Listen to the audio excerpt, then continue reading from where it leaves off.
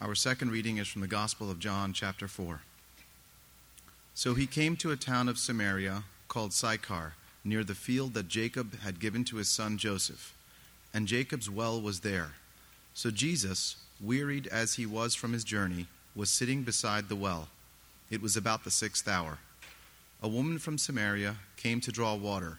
Jesus said to her, "Give me a drink," for his disciples had gone away into the city to buy food. The Samaritan woman said to him, "How is it that you, a Jew, ask for a drink from me, a woman of Samaria? For Jews have no dealings with Samaritans." Jesus answered her, "If you knew the gift of God, and who it is that is saying to you, 'Give me a drink,' you would have asked him, and he would have given you living water." The woman said to him, "Sir, you have nothing to draw water with, and the well is deep. Where do you get that living water? Are you greater than our father Jacob? He gave us the well and drank from it himself, as did his sons and his livestock." Jesus said to her, "Everyone who drinks of this water will be thirsty again. But whoever drinks of the water that I will give him will never be thirsty again. The water that I will give him will become in him a spring of water welling up to eternal life." The woman said to him, "Sir, give me this water, so that I will not be thirsty or have to come here to draw water." Jesus said to her, "Go, call your husband and come here." The woman answered him, "I have no husband." Jesus said to her, "You are right in saying, 'I have no husband,' for you have had 5 husbands, and the one you now have is not your husband. What you have said is true." The woman said to him, "Sir, I perceive that you are a prophet." The woman said to him, "I know that Messiah is coming, he who is called Christ. When he comes, he will tell us all things." Jesus said to her, "I who speak to you am he." Just then his disciples came back. They marveled that he was talking with a woman, but no one said, "What do you seek?" or "Why are you talking with her?" So the woman left her water jar and went away into the town and said to the people, "Come, see a man who told me all that I ever did. Can this be the Christ?" They went out of the town and were coming to him. Many Samaritans from that town believed in him because of this woman's testimony. "He told me all that I ever did." So when the Samaritans came to him, they asked him to stay with them, and he stayed there 2 days. And many more believed of his word, because of his word. The word of the Lord.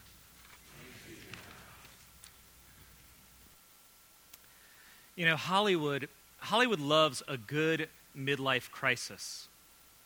From the 7-year itch back in the 1950s with Marilyn Monroe, to the early 90s city slickers, to more dark pieces recently like American Beauty or Lost in Translation. They have this idea of the man hitting his midlife and looking at his life and then throwing it all away for something else. That crisis of identity is actually a misnomer. Most psychologists would agree that there is no such thing as a midlife crisis, as if it only happens during a certain period. Rather, throughout our lives, we are given to the potential for a crisis, for a time when everything seems to fall in on us and we start asking those bigger questions and we don't seem to have answers to them. Who am I? Why am I here? What is my purpose and meaning and identity? Is this life I'm living amounting to what I thought it would? Is this all there is? In other words, it's not constrained to a certain 20-year period.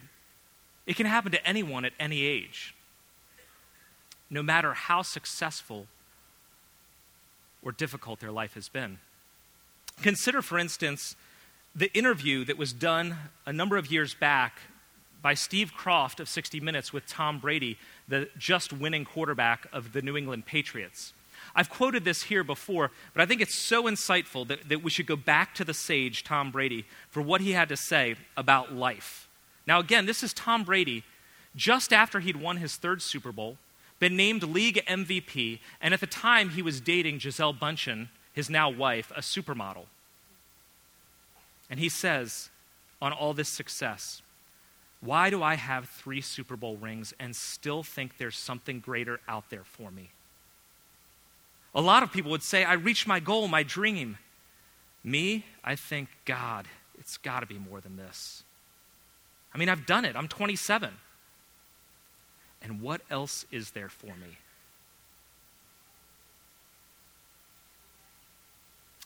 We are seeking satisfaction.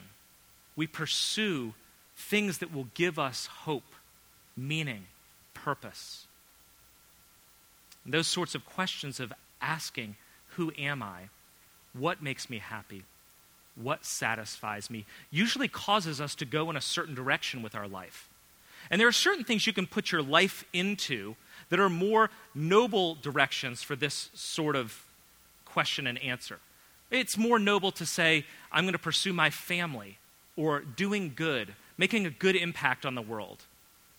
We would usually say in our culture, it's a little less noble when the only thing you're seeking in life is career success, or money, or materialism, building up as much stuff as you can. And of course, there's some things that people pursue to answer their questions of satisfaction and meaning that are completely destructive. Addictions to alcohol or pornography or gambling. But the question that I want us to ask this morning is, what do we turn to quench our thirst? And does it satisfy us? And is it perhaps, even if it's a good thing, is it meant to point us to something more? In John chapter 4, a woman meets Jesus at a well in Samaria. As she's heading down to the well, she's doing fine. But then Jesus gets personal with her. He always seems to do that. He digs a little deeper to the root, to her heart. And he asks the question, is your source of satisfaction sufficient? And he says, because only I am sufficient. It's helpful to look at the setting of this story and really kind of unpack it from that perspective in order to understand what's going on here. This is one of my favorite stories in the Bible. I go back to it again and again, like those movies that I watched 20 or 30 times as a kid, as a teenager, that I could quote verbatim. I go back to this one because I'm just blown away by what's going on here. And I want you to see some of what's going on in this passage. First, it's the setting. The setting is this. We have a Samaritan village, a well, and a woman, right? Now, Jews and Samaritans do not coexist. It was so much so that if you were a Jew like Jesus in that day and age, you would go out of your way to go around a Samaritan village or neighborhood. You would weave around it. But Jesus, of course, goes right through it. It was well known in rabbinic circles that Jews and Samaritans did not share vessels in common. If a Samaritan sat on a chair, it was defiled. You couldn't then sit on it without being defiled yourself. If a Samaritan ate off of a plate, even if the plate was then washed, because the Samaritan ate off of it, you could never eat off of it. It was defiled. You too would be defiled if you ate off of it. To be defiled meant you couldn't participate in the community. You couldn't go to church. You couldn't celebrate Christmas, as it were. It was a culture and a cultural divide filled with racism, much like segregation not too long ago here in the U.S., where they live over there and we live over here, and that's their bathroom, and this is our water fountain. It's a Samaritan village, and Jesus takes up residence at a well outside of that village. Now, the well in any village was essential to community life. You built a city near a well. You dug a well because that was where your lifeblood was. In that culture, in that region, in that country, it was dry.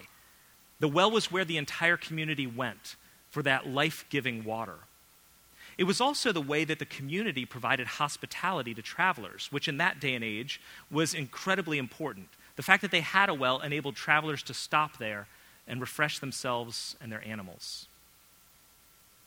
The way that well culture went, and some of you have heard this before, was that in the mornings or in the evenings, groups of women would go out with their jars and vessels, and together they would go out and fill up the water and bring it back to their houses. This was a corporate event partly for community and friendship. It was where they shared the stories of their lives and talked to each other and connected. They didn't have a coffee shop or a glass of wine. They went to the well. And they went together because it was also proper and safe to go together. We have a Samaritan village, we have a well, and we have a woman. Jewish rabbis wrote that it was inappropriate to speak to a woman in public unless she was a relative of yours. So unless she was your wife, your daughter, your mother, your aunt, you could not talk to a woman in public. It was inappropriate, scandalous, provocative.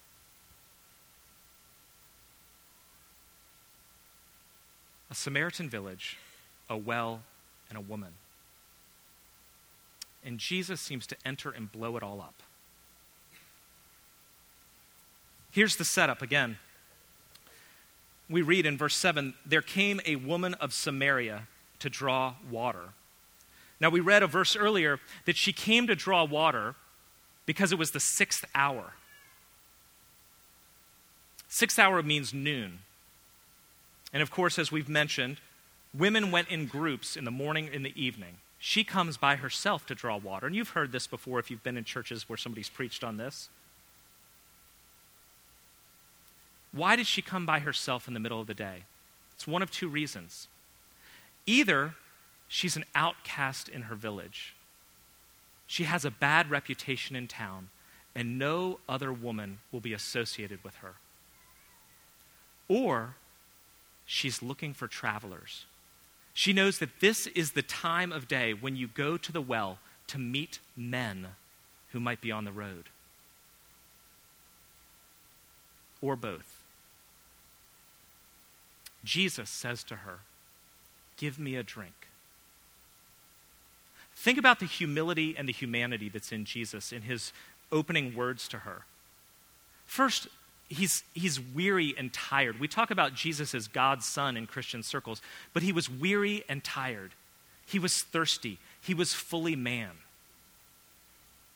And then he speaks to this woman, "Give me something to drink."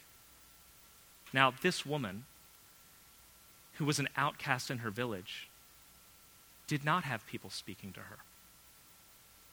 If you were an outcast in a village, people disowned you. They avoided you.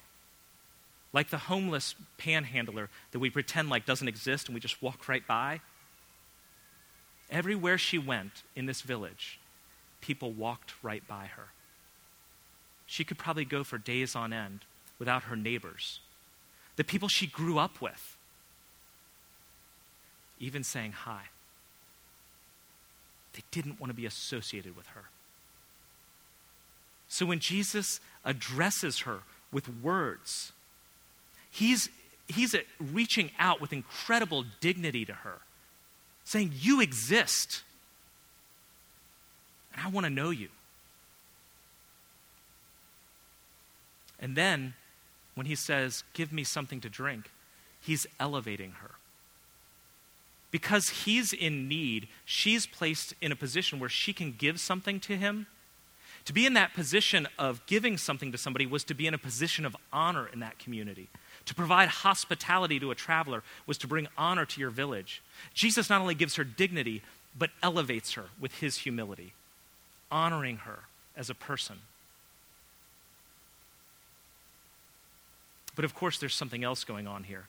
This entire scene was provocative and scandalous. One rabbi wrote that when a woman entered a public place and you were not related to her, there was a proper way to deal with the situation. What Jesus should have done, as he was sitting on that well and sees the woman coming, he should have gotten up, walked 20 paces away, turned his back to her, let her draw water from the well. When she was gone, he could have turned around and gone back. But he stays right there. "Give me a drink," he says. And what does the woman say? Her reply is, "How is it that you, a Jew, ask for a drink from me, a woman of Samaria?" Now, on one level, this is making the contrast between Jews and Samaritans like black and white in the segregation era. But actually, what's also going on here is that she's emphasizing their gender differences. She's saying, how come you, a Jewish man, because that Jew was a male way of intonating it, how is it that you, a Jewish man, ask for a drink from me, a woman, and then that word Samaria is actually a Samaritan female? How can you ask from me, a woman, a Samaritan woman? There's a lot that's being implied in her statement. She's suggesting things that Jesus isn't suggesting. I know why you want a drink from a woman like me. You're not really looking for water, are you? What is it you're really after, buddy?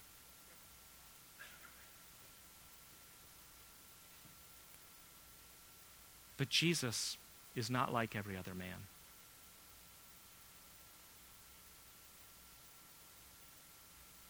Jesus says, if you knew who it was that you're speaking to, the very gift of God, you'd ask me, and I would give you living water. Look, you drink from this well, and you will thirst again. But I have come to give you drink from a well that will spring up into you as water, welling up to eternal life. The woman says, give me some of this water so that I don't have to be thirsty again. You see, she still thinks he's talking about a very specific physical thing. Again, in that culture, in that land, that very dry land where wells and springs and rivers were essential to life, people were used to building their entire lives around going to the well, building houses and villages near springs. They knew the destructive nature of not having water. To be a traveler in that day and age was dangerous just because rule of law was not really in place, but also because you never knew where your next sip of water was going to come from. Probably every person, including this woman, had experienced the kind of thirst that none of us have ever experienced. Never thirsty again? I'll take some of that.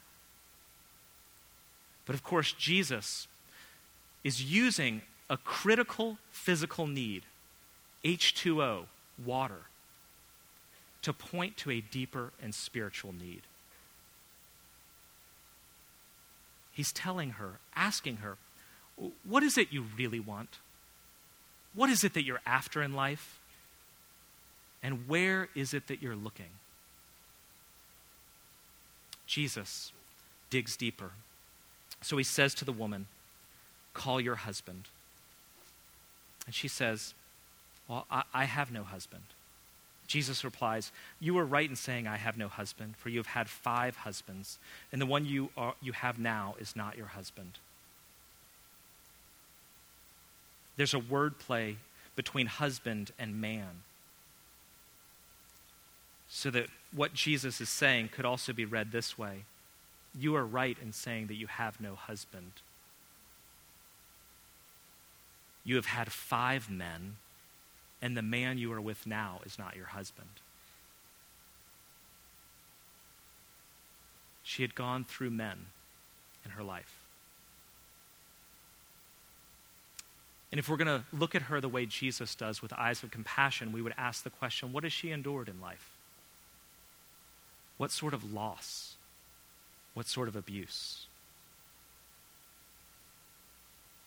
How had her teenage dreams, possibly as a young bride, been dashed? How had her life been broken? What would cause her to turn again and again and again to men? For security, for her identity, for hope, for love.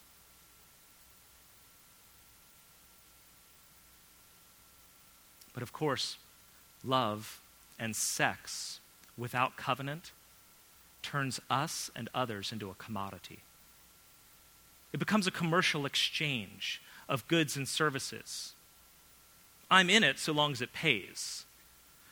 But as long as I'm getting what I want, I'm here. But as soon as I'm not really getting what I want, I'm going to go look elsewhere. I'll shop in another store.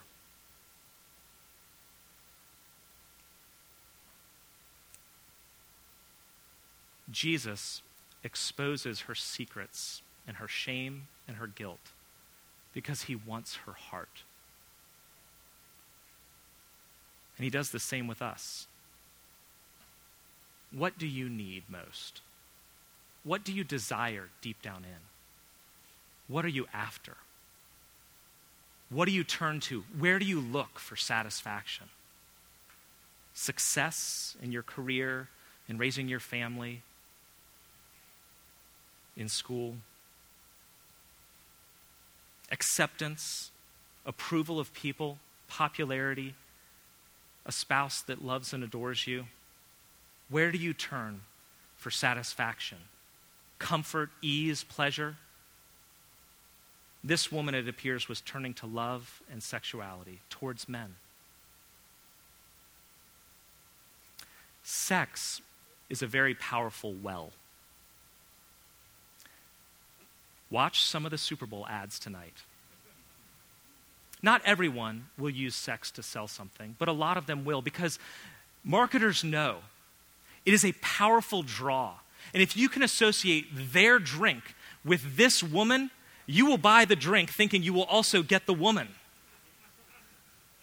Brains become confused because we want something and we think it will make us happy. We today in our culture see sex as a need, like air and water. I have to have it. And we consider it essential to happiness. Watch any sitcom for more than a few weeks, and you will find that the level of happiness of any character is based on how great the sex is that they're having.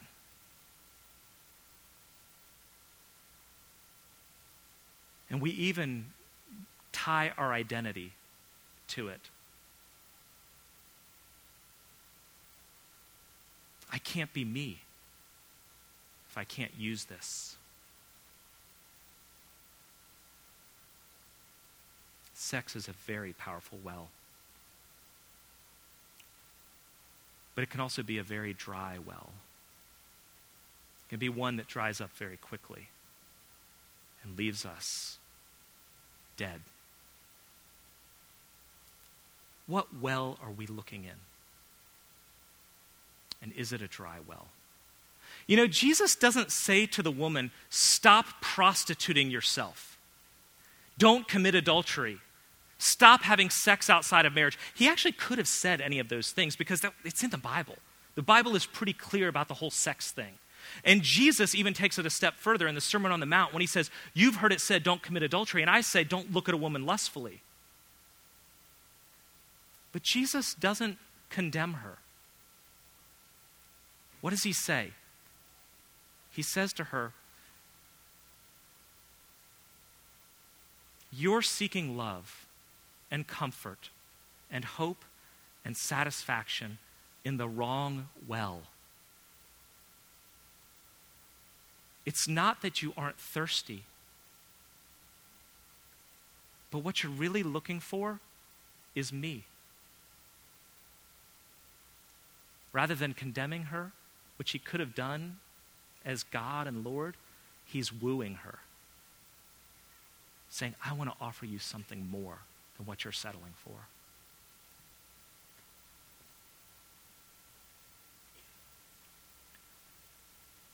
You are made to know my love, my comfort, my hope. You're made to find your identity in me. Today, in our individualistic culture, we have made our needs and our desires ultimate. And so, for anyone to tell me no to what I want is to infringe on my basic humanity.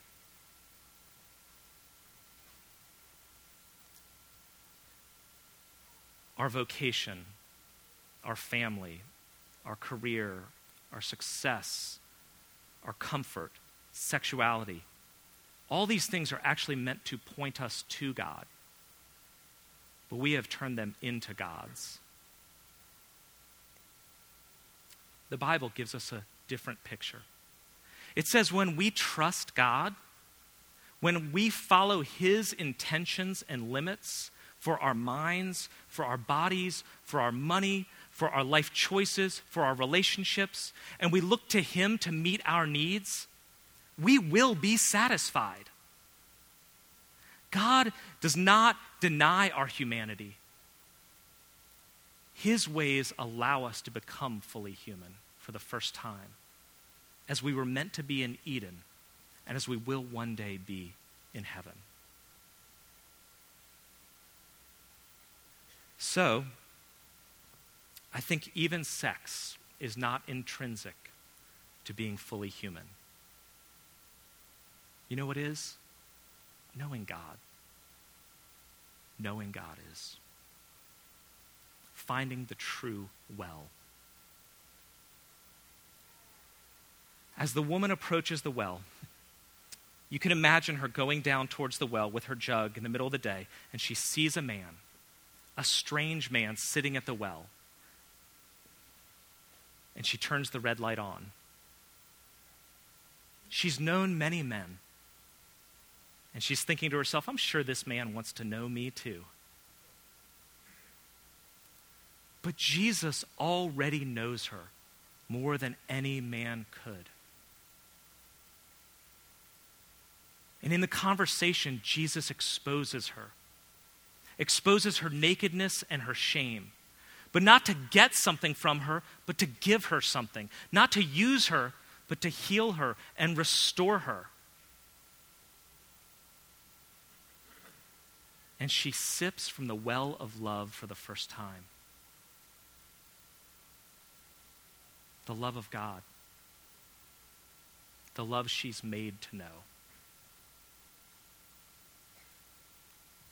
It's not very different with us. Jesus knows everything we've ever done, and everything that's ever been done to us. And he still loves us. And he wants to exchange our false wells for living waters, to know and experience his love.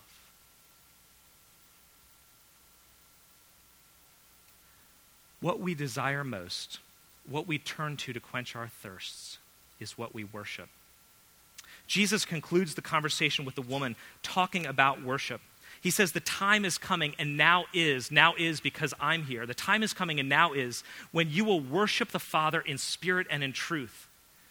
The woman goes on to say in verse 25, when the Messiah comes, he'll tell us all. And then Jesus says, when the Messiah comes, he'll tell you all. I who speak to you am he. In that phrase, I who speak to you am he, it's actually, Jesus is saying something a little more powerful than that. He's saying, I am. I am the one speaking to you. He's saying, Jesus said to her, I who speak to you am the Christ, the Messiah. But he says it this way, I am the one speaking to you. And that phrase, I am, is ego eimi in the Greek. It's the same phrase that the Lord God tells to Moses in the wilderness at the burning bush when Moses says, who shall I say sent me? And God Almighty, the creator of the universe, says, ego eimi, I am. Tell them I am sent you. So when Jesus is fully revealing himself to this woman, he's saying, the Christ, the Messiah, I am. I am he. I am God and I am Savior. You are made to worship God. You are made to worship God through me. I am the source of living water. You can almost see the spring beginning to bubble up inside the woman. She goes, in verse 28 and 29, running to her village, dropping her jar behind, going to tell the people in the village, come and see.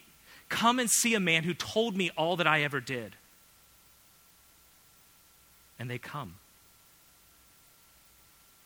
Why do they come? Because for the first time in years, she's willing to admit, to open up to her brokenness and guilt and shame in front of them. She's openly repenting as she's running around the village, knocking on doors, saying, there's a guy who knows everything I ever did. And they're like, yeah, we know. I don't care if you know now. When you've met Jesus, you have nothing to hide anymore. We go around covering up and hiding, from Adam and Eve, trying to sow fig leaves and trying to duck when the Lord God is coming in the garden, to today, when we put on masks, pretend, we know that if you come to a place like this, you got to look pretty good on the outside. And this woman, because she has met Jesus, doesn't care anymore.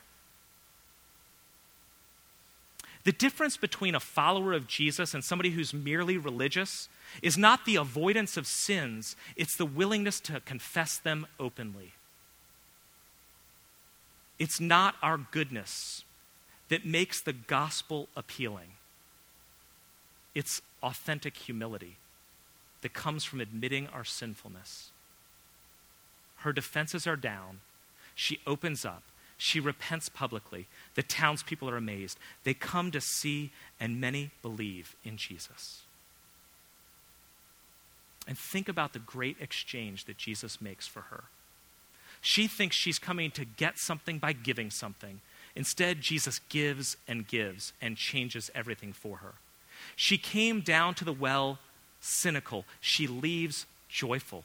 She comes down to the well guarded. She runs into town open. She comes down to the well guilty in her sinful lifestyle. She leaves as a disciple of Jesus. She is an outcast in her community at the beginning, but because of Jesus, at the end, she is honored as the one who showed them the Messiah. She comes to the well thirsty. She leaves fully satisfied. Jesus exposed her sin and her shame, and yet he loved her and gave her the hope of new life in him. Jesus, the I Am, the God, the Messiah, is the only well that can quench our thirsts. So why do we look in every other well when only he can satisfy? Let's pray.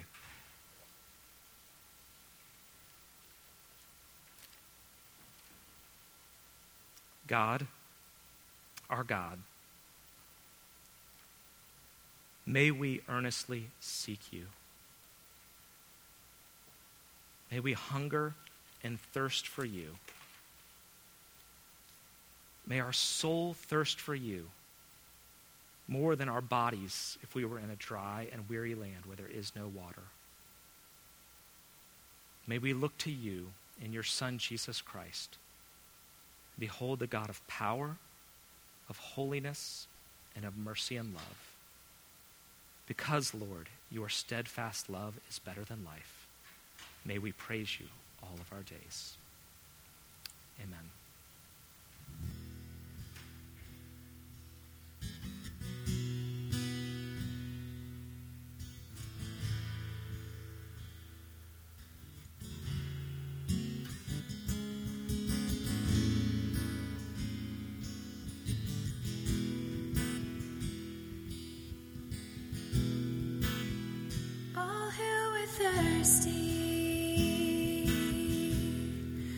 All who are weak, come to the fountain.